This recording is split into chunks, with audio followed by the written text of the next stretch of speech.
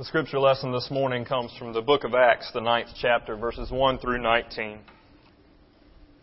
But Saul, still breathing threats and murder against the disciples of the Lord, went to the high priest and asked him for letters to the synagogues at Damascus, so that if he found any belonging to the way, men or women, he might bring them bound to Jerusalem. Now as he went on his way, he approached Damascus, and suddenly a light from heaven shone around him.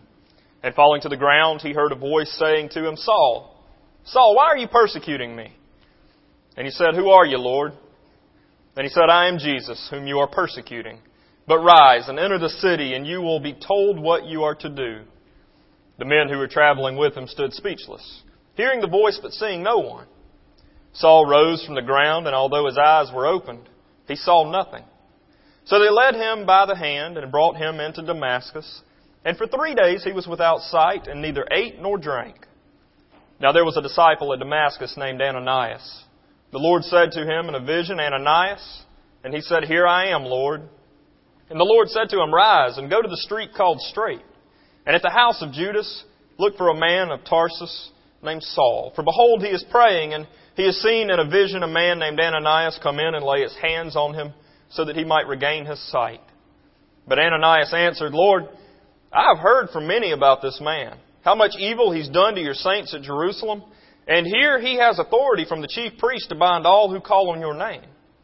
But the Lord said to him, Go, for he is a chosen instrument of mine to carry my name before the Gentiles and kings and the children of Israel.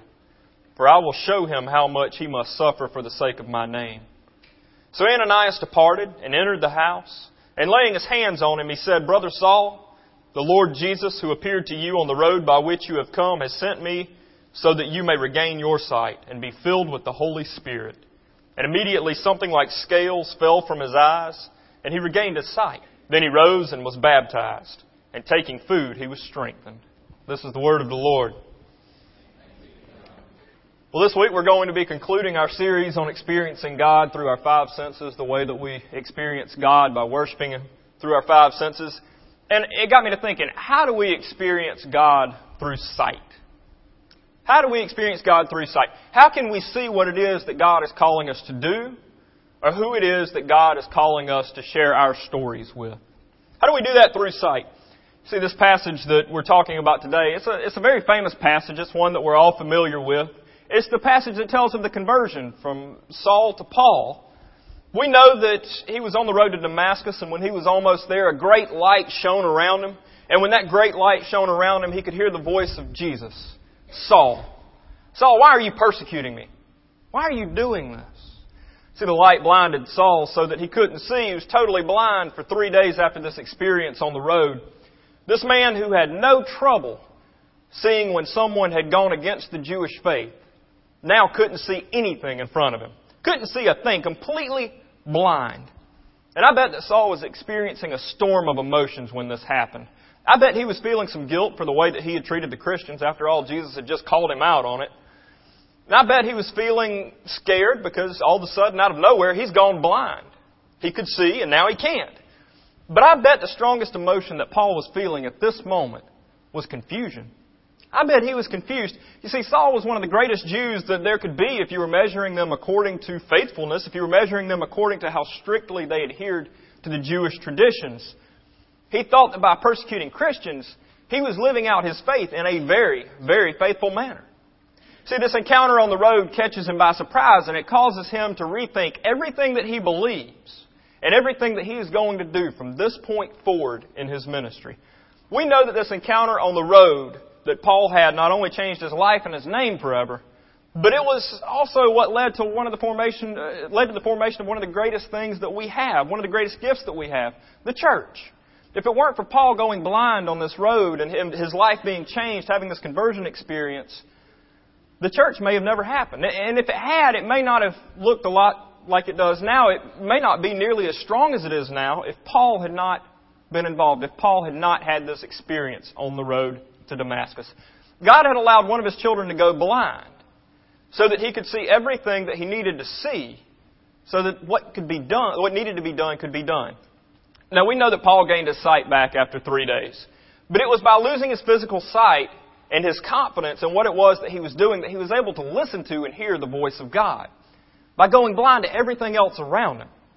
Paul was able to open his eyes and see the world in a new way.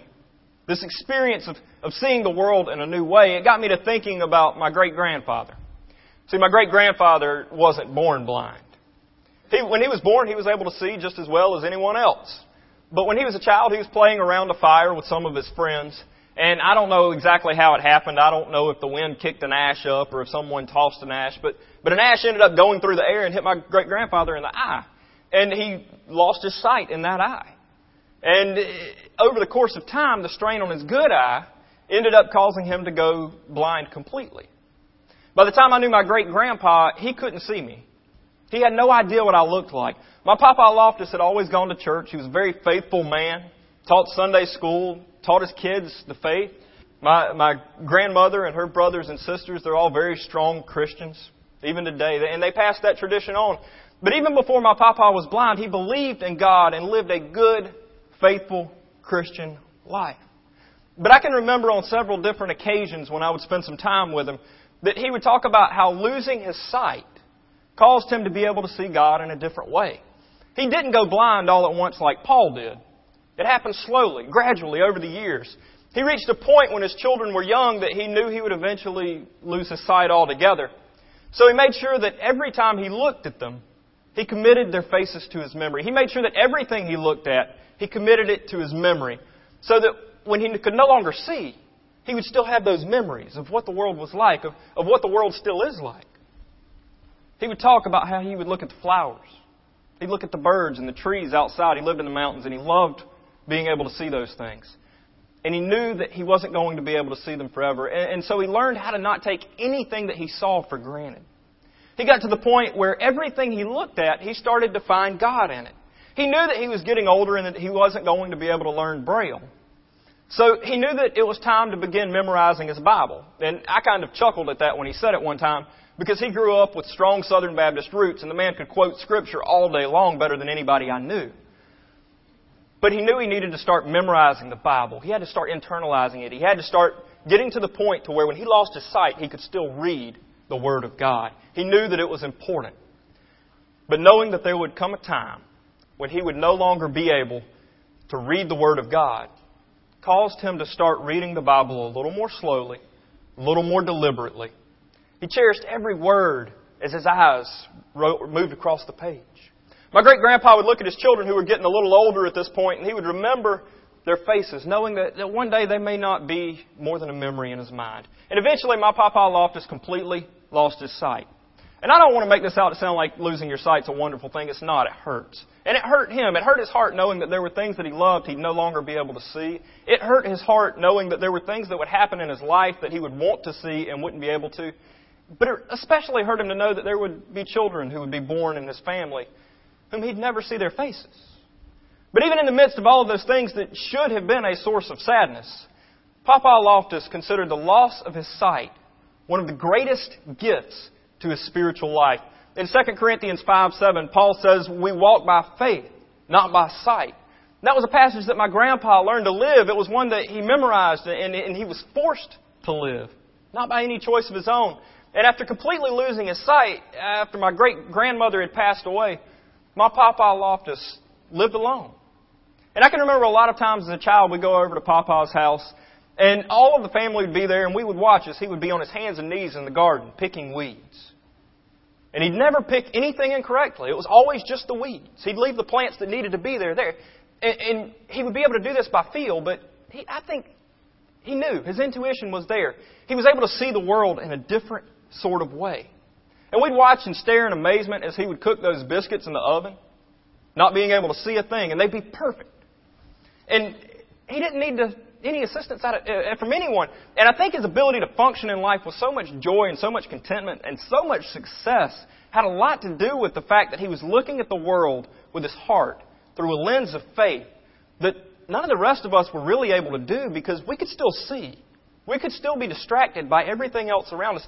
And I often think that many of the troubles that I've faced in my life and that many of us face in our lives are due to the fact that we are distracted by what we see. We're distracted by what our eyes take in.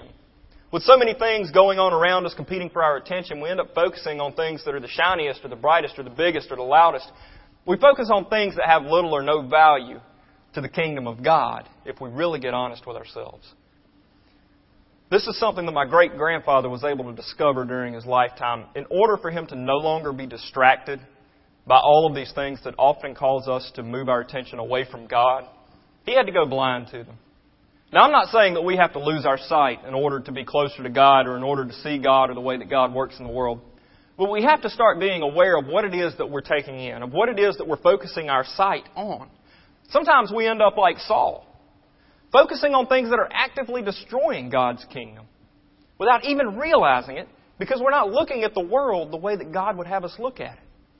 So how are we to make sure that we're building up the kingdom more than we're destroying it?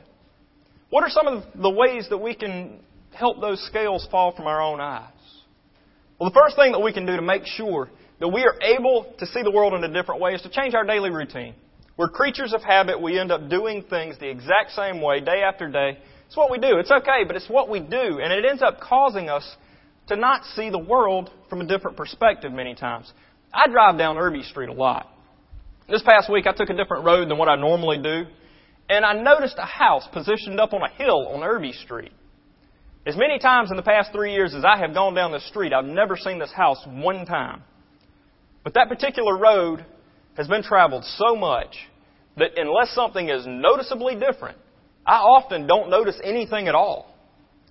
Folks, this is a house. This isn't a pine needle that I missed. It's a house. And I saw it for the first time in 3 years because I took a different path. What are some of the things that we often pass by and never see? Who are some of the people that we often pass by and never see? Just because we don't take a different path. Just taking a different street caused me to notice a house that I had never seen before. Perhaps doing something new or from a different perspective can cause us to see God and the things that God would have us to do just a little more clearly, even a little differently. I've never been on a mission trip outside of the U.S. before I was appointed here at Central. And almost immediately after I was appointed here in 2012, not less than a full month later, I found myself in Costa Rica with about 17 other people. Let me tell you, if you've never been on a mission trip, make time to go. Make time to go. Saying I don't have time is not an excuse. Make the time to go. We make time for things that we see are important. Make the time to go. And I encourage you to get out of Florence to do it. You don't have to go to Costa Rica. But find a place outside of your area of where you normally travel and exist to go serve God. See, going to Costa Rica that summer allowed me to encounter people for an extended period of time with whom I would do ministry in a different sort of way. And I believe that there were 18 of us that summer who went. And many of these people who went on this trip were members of our church, but they're also members who are deeply involved in different ministries in our church, whether it be on a committee or serving in different other ministry areas. But I often don't get very much time to speak with them, except on Sunday mornings or whatever it is, the 3 or 4 minutes before or after a committee meeting. But that week that I spent in Costa Rica, I got to know their personal stories a little more. I got to know them a little more deeply. And because I got to know them a little more deeply, relationships were developed. Relationships were built that wouldn't have otherwise been built. And the things that I built in Costa Rica were important, but those relationships have been crucial to my ministry here over the last 3 years. Going on a trip that was not part of my ordinary, everyday activity gave me a different perspective into the lives of those people with whom I build God's kingdom. Get a little different perspective. Do something a little different. Take a different route. Build some different relationships. And then this leads me to the next way that we end up seeing God at work. These relationships were formed. And they were formed while I was in Costa Rica. And they have helped me work through the last 3 years. And they've given me ideas that I wouldn't have had otherwise. They've allowed me to see Florence in a little different way. They've allowed me to see South Carolina in a little different way. But they've allowed me to see God's children all throughout the world in a little different way because each one of those people have different specialties. Each one of those people have different spiritual gifts. They may be gifts that I am not. They may not be gifts that I have or I'm not as strong at. But because they have them and because I have those relationships built with those people, I'm able to see the world a little differently, with a little different perspective than I would have otherwise. So when we start trying to look for God in the world, we've got to surround ourselves with other people looking for God. We've got to surround ourselves with other people who are Christians. When I started seminary, they told us all at one of the orientations that seminary students are kind of like a cluster of grapes. Grapes exist together on a vine. And when one of those grapes falls off the vine, it starts to rot pretty quickly. It's the same way with us. It's the same way with Christians. As long as we're held together in that vine, as long as each one of us as grapes are held together in the vine of Christ, we do pretty well together. We retain that vitality, that sweetness, that goodness, those nutrients. But when we fall apart, we start to lose our way. We've got to hold those relationships close. And one more way that we can see God at work in the world is something that has continued to come up throughout this series, and that's prayer. If you want to see God at work in the world, if you want God to reveal what it is that God is calling you to do, you have to pray. You have to be in conversation with God. You have to talk to God. You have to let God talk to you. In the men's small group this past week on Wednesday night, we were talking about how Jesus would spend all night in prayer. We were talking about how He would spend up to 10 hours at a time praying. Jesus thought prayer was important. He thought that it was crucial. When He needed God to reveal what it was that He needed to do next, He would pray. And I believe that I don't believe any of us really could spend 10 hours at a time praying. I'd be surprised if that were the case. But I bet many of us could spend 10 minutes a day praying. 10 minutes a day praying that we have not been previously doing. You know what that adds up to? In a week, that adds up to 70 minutes. An hour and 10 minutes per week that we would be in prayer, that we would not otherwise be in prayer. Over the course of a year, you will have spent a little over 60 hours praying that you did not previously spend in prayer. That is a week and a half of a work week that you will have prayed, that you would not have otherwise prayed. If we all spent an extra 60 hours in prayer a week, my guess is we wouldn't find ourselves having as much trouble seeing God at work in the world. Because we'd be able to see the world a little differently. And because we're able to see the world a little differently, we find ourselves engaged in building God's kingdom a little more than we may be able to now, because we're able to have that communication line, that relationship that is important, open between us and God. Paul had an encounter on the road to Damascus, and it changed his life forever. He started traveling on a road that he didn't travel that often and gained a greater, more godly perspective while he was on it. But he didn't walk that road alone.